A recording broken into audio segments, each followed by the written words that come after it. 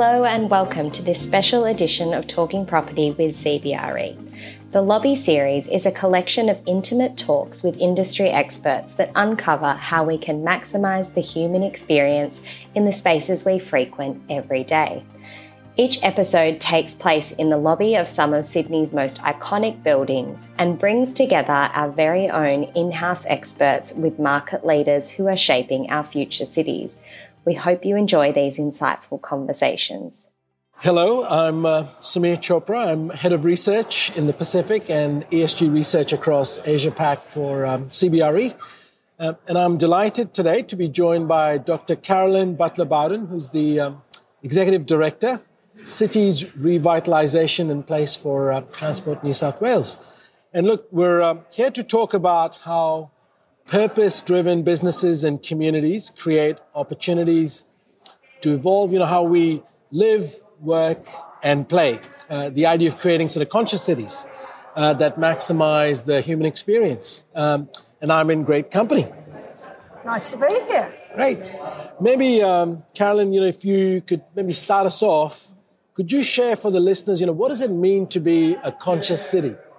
From my perspective, it's a city that is aware. It's a city that is open to the data, the knowledge, the information that is being gathered about that city. How does a city use that information to improve that city for the experience of citizens and so forth? A conscious city is a city that can respond to whether or not it's things like the pandemic or climate change or inflation or whatever those kind of challenging questions are.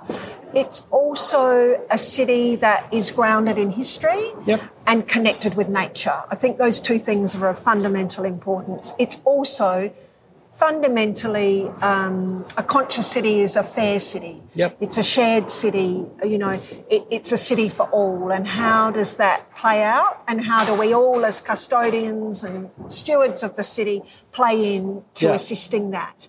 And I think the last thing I'd say is often when we're thinking about perhaps what a conscious city is, what does an unconscious city look like? And how we bear that in mind in the way that we plan for, design, manage, revitalise, bring energy and sort of sustainability to our city centres.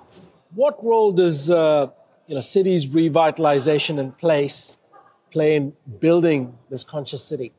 Cities revitalisation in place plays a fundamental role. I think one thing that we craved during the pandemic was kind of community connectedness, feeling a part of something bigger. So the revitalisation program is very much dedicated to bringing people together. It's about how we might reimagine public spaces, our streets, our squares, and so forth, and how we can create spaces that are both attractive, healthy spaces for people to connect, but also that can boost local economies is obviously of incredible importance. So it is about a walkable city. It is about a city, a healthy city. It is incredibly important. So health and well-being. We're seeing things like loneliness and other sorts of things on the rise in society. So that what are those attractors through city revitalisation and place to bring people together? My team have led a number of projects across New South Wales, many in CBDs, about reimagining public space and streets. So we kicked off very early in COVID with Streets are Shared Spaces, which was all about how do we give more space to people to come together safely, to dwell, to connect, to spend time with each other. And one of the projects, for instance, was Open Streets, where we worked with those councils in Western Sydney most impacted by the 2021 lockdowns. And part of that were kind of street activations, street parties, ways that through placemaking and other sorts of things we could bring the community together safely. And I think the other kind of key area is how do we encourage both sort of systems reform as well as program design, and how do we trial things? Like I think cities need to experiment, pilot, do demonstration projects that might usher in a different way of appreciating the city and enabling citizens to come together to do things differently. And one last program that I think is worth talking about is the Alfresco Restart Package, which of course has been seeing that explosion of outdoor dining and people being able to use their streets perhaps a bit differently to how they used them before. So how we could work with local councils and across state government to enable those types of activities. And I think we're really seeing the results of that, and some areas being really brought to life through those types of schemes. Definitely noticed it in Sydney in the last couple of years, right? These outdoor dining venues, whether it's in the Rocks, or, other locations.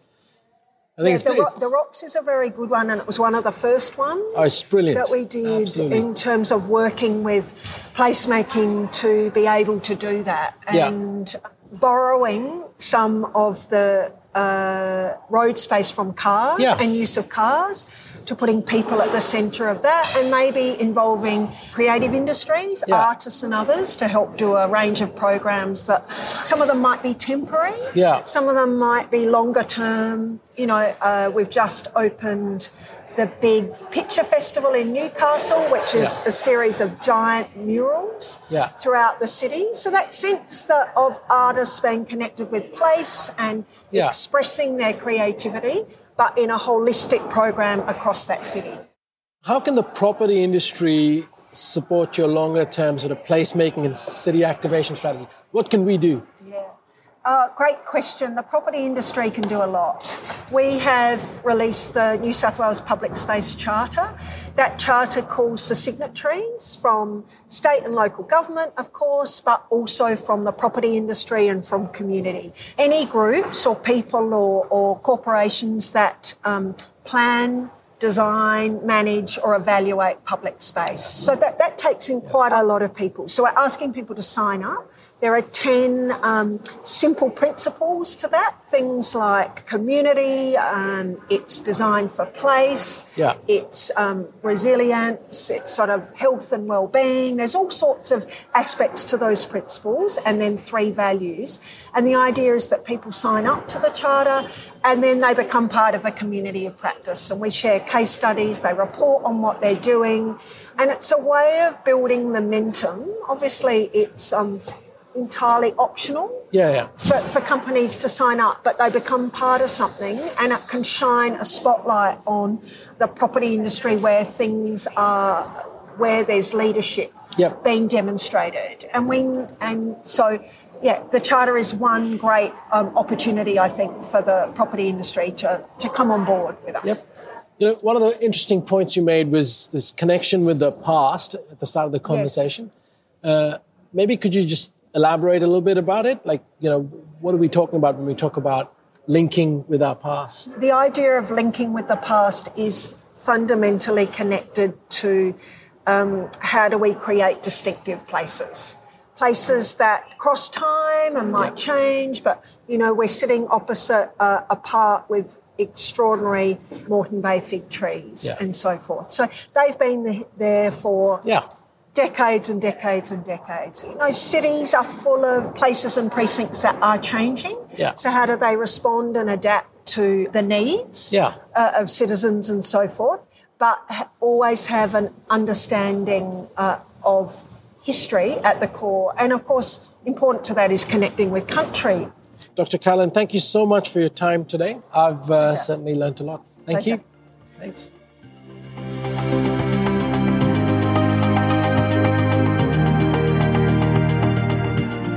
Thanks for listening to Talking Property with CBRE. If you like the show and want to check out more, visit cbre.com.au/talking-property or subscribe through Spotify and Apple Podcasts. Until next time.